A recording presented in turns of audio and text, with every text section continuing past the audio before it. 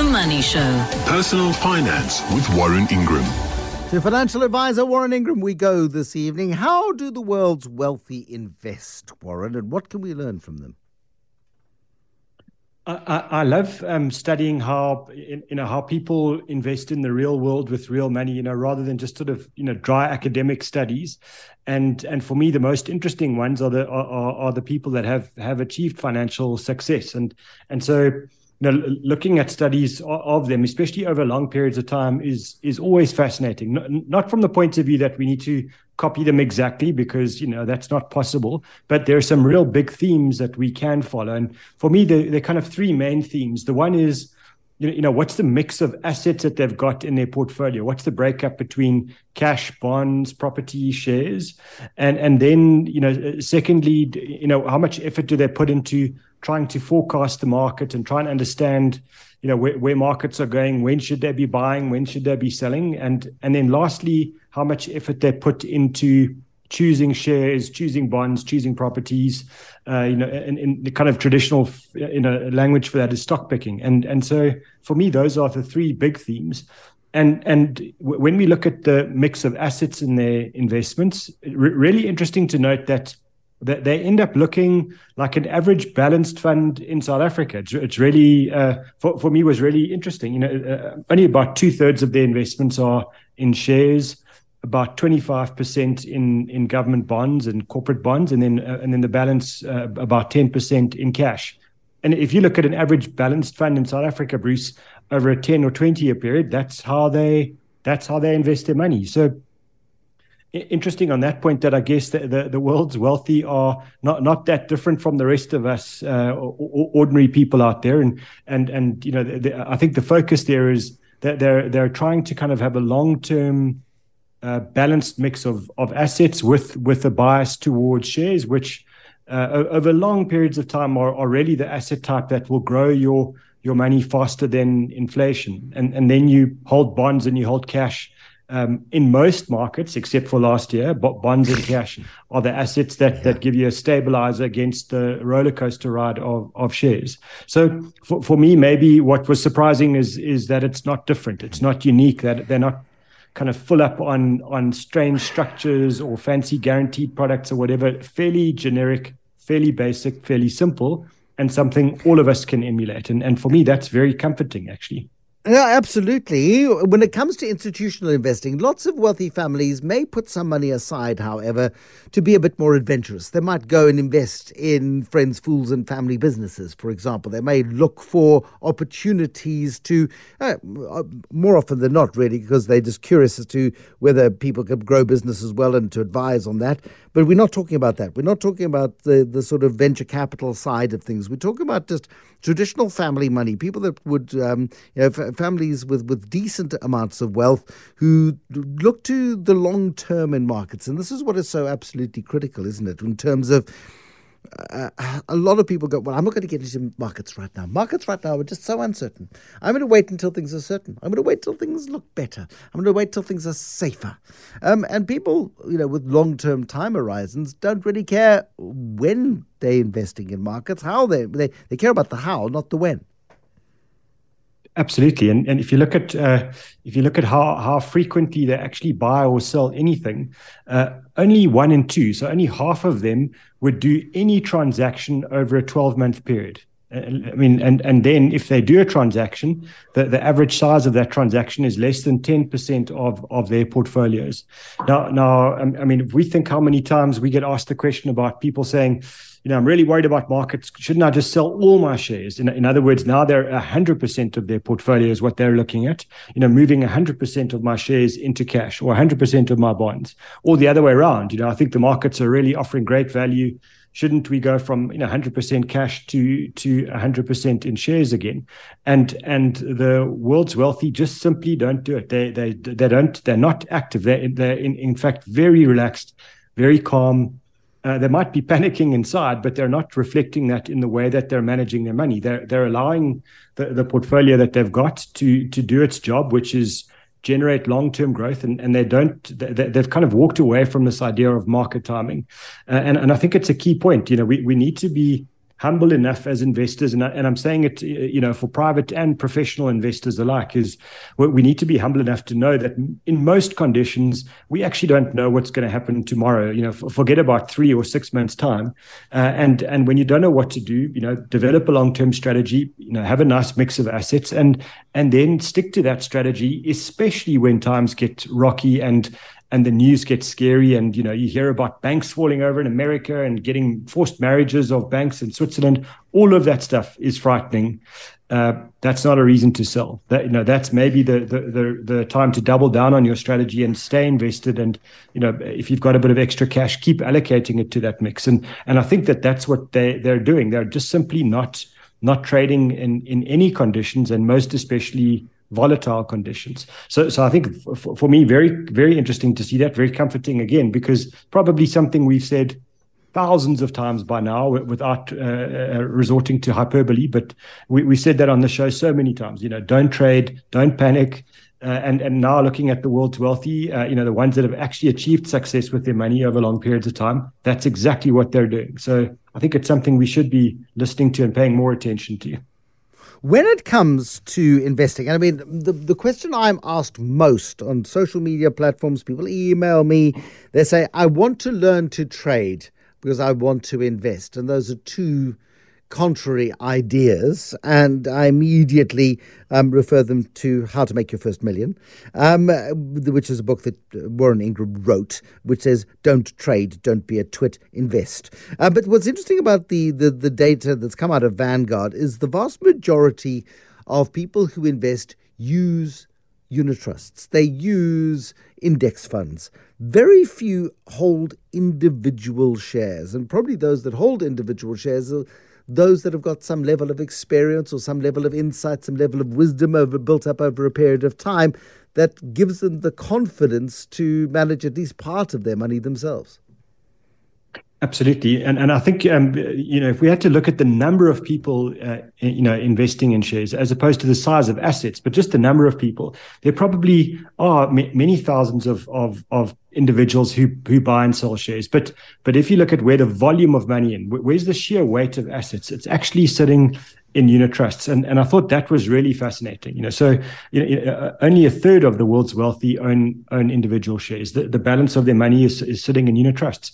What it tells you is they're not fooling themselves that they know better than the market. They're simply happy to buy unit trusts and let the fund managers do their job.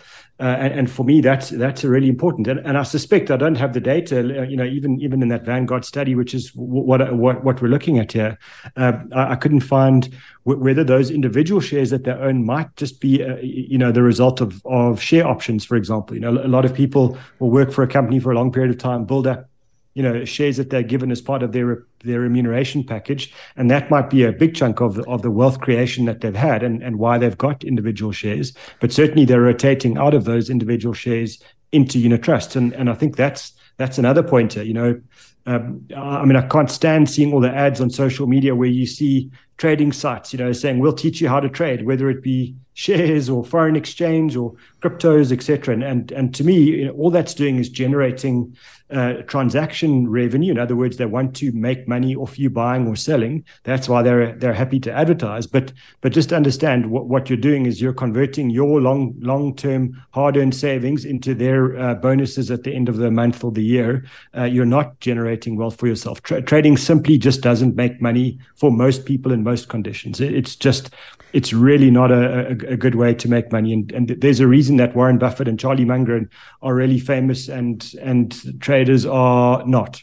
And it's because they don't make money over periods of time. They're the ones that are lucky every now and then, but the bulk of them aren't.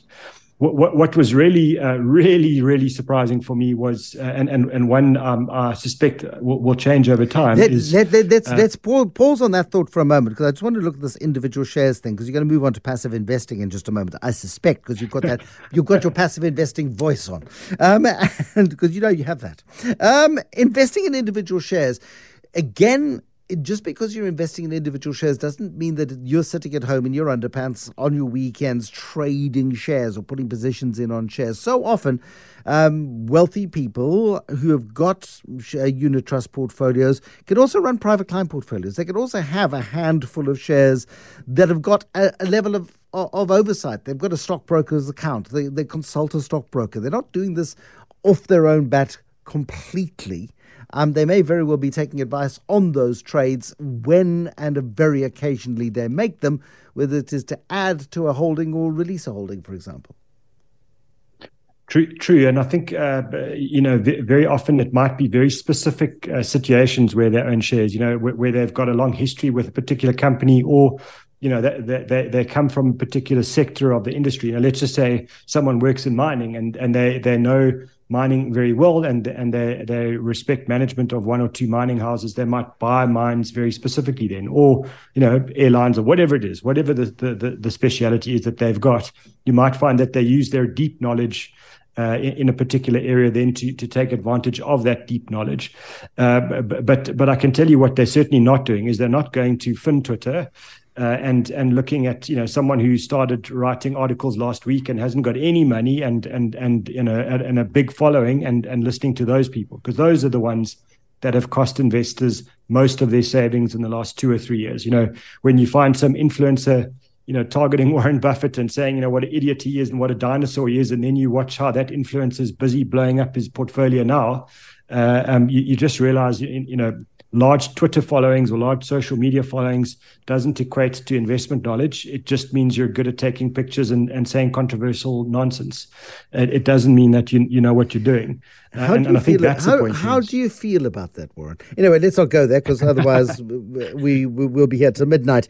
Talk to me about passive investing then. You'll put back your passive investing voice, and take me through this idea of passive investing and the big shift to passive investing. It's been a trend all over the world in many, many places. We as South Africans have been less inclined, but I think we're gradually more inclined towards so-called passive investing. I say so-called passive investing because you do still have to make decisions about where you put your passive investment. But talk to me about the trend. Well, Bruce, how's that for my passive investing? No. That's just your fake. So very quickly, passive investing is you buy let's say in South Africa, you buy the top 40 or the top 50 shares on the stock exchange. So you're not applying any thought to what to buy or what to sell. You're simply buying one investment that mechanically tracks the biggest companies on the JSE, and you can find these all around the world. Whether it be in the US or simply the entire world stock market. And passive because no one's being paid to second guess what's going on. They're simply being paid to implement a mechanical calculation and then put a portfolio together that you can then buy. I think it's a very good way of investing. Interesting to note that I think in the US it's now just passive investing has just overtaken active investing. Active investing, just to break that, is then paying fund managers or stockbrokers to forecast where they think the world or the stock markets are going, and then they buy and sell individual shares to try and beat the stock market. And for a long time, active investing was the only game in town. But over the last while, last 2 or 3 decades, active investing has been growing incredibly quickly. And I think now I'm right in saying in the US that it's now slightly bigger than active investing. But when we look at the world's wealthy, interesting to note that more than 75% of their investments are still allocated to active funds. I was sitting down, so I didn't fall over when I read that, and I found that deeply surprising. Can't tell you why. I think it might be historical that they've had money in these funds for a long time. As we said, they don't like to trade. So what they hold, if they're comfortable with the holding, they're not going to sell. And I suspect that's part of the reason that active investing is still such a big chunk of their assets. But for those of us who are not sitting in that position, I would suggest maybe still a blend. That you don't just have one or the other. Don't be too absolute in your investment strategy. It's okay to hold some index and some active investments together, and nothing wrong with that. Just don't chop and change and trade them, I think, is maybe the more important point. And maybe the biggest point out of all of this is number one, you need to invest. You can't be sitting on the sidelines being fearful about stock markets rising and falling. And I think that's probably the most powerful message. And actually spending too much time and effort and getting into analysis paralysis about exactly what to buy doesn't make sense to me. I think that's maybe what I'm the other thing I'm learning from the world's wealthy is that they get in, they stay invested. Sure, they might not be in the absolute lowest cost, most efficient portfolio, and they can't be if they've got most of their money in active funds, but they're okay to hold those, and that they allow their capital to keep growing and to keep compounding. Fabulous, Warren Ingram. Thank you. In a moment, a question from Greg. Greg says he's got a decent sum of money sitting in a bank account overseas. He's quite worried about it because of big bank failures. What other ways can he use to store his cash? What a lovely problem to have, Greg. That with Warren in a moment. The Money Show. Personal Finance with Warren Ingram. Warren Ingram, Greg's problem. He's got cash sitting in a bank account now. He's worried about banks falling over, which is one of the reasons why there are runs on banks around the world. People are worried about banks falling over. But as you say, it's never a good thing to keep money in the bank for too long. We need to be finding accessible, more sensible ways of storing our cash so that in a month or two we can get hold of our money without risking the capital should the unthinkable happen, and that is a bank failure.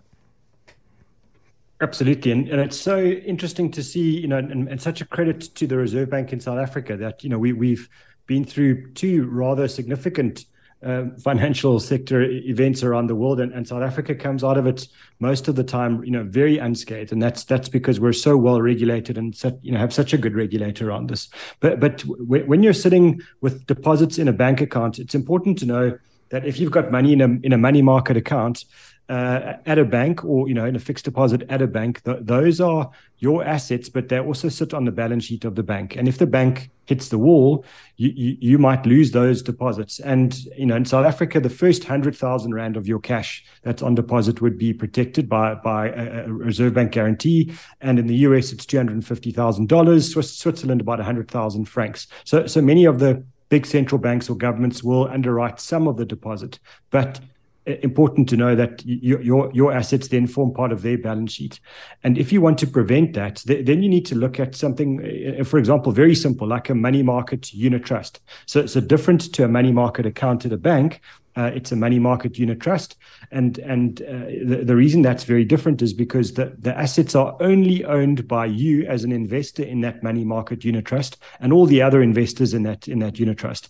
Even if the money market unit trust was launched by a bank, all they've got is the right to earn some fees on that account. They don't have rights to those assets. They can manage the assets and they can try and give you a return. But if they hit the wall, your assets are safe. And I think that's an important thing if you are worried about banks falling over. And as you said, Bruce, at the start, don't sit with too much cash for too long. That's a great way to kind of stagnate and destroy the buying power of your money. But if you legitimately need to hold cash, and you are worried, then make sure you stay below those guaranteed limits of the Reserve Bank guarantees wherever your money is, and then secondly, potentially hold that cash in one or two money market unit trusts, and always, that's what the SVB people need to learn as well, is don't be greedy, don't go for the very highest interest rates offered by banks because maybe they're taking a bit too much risk that you can't see. So rather err on the side of caution and be safe with your money and spread it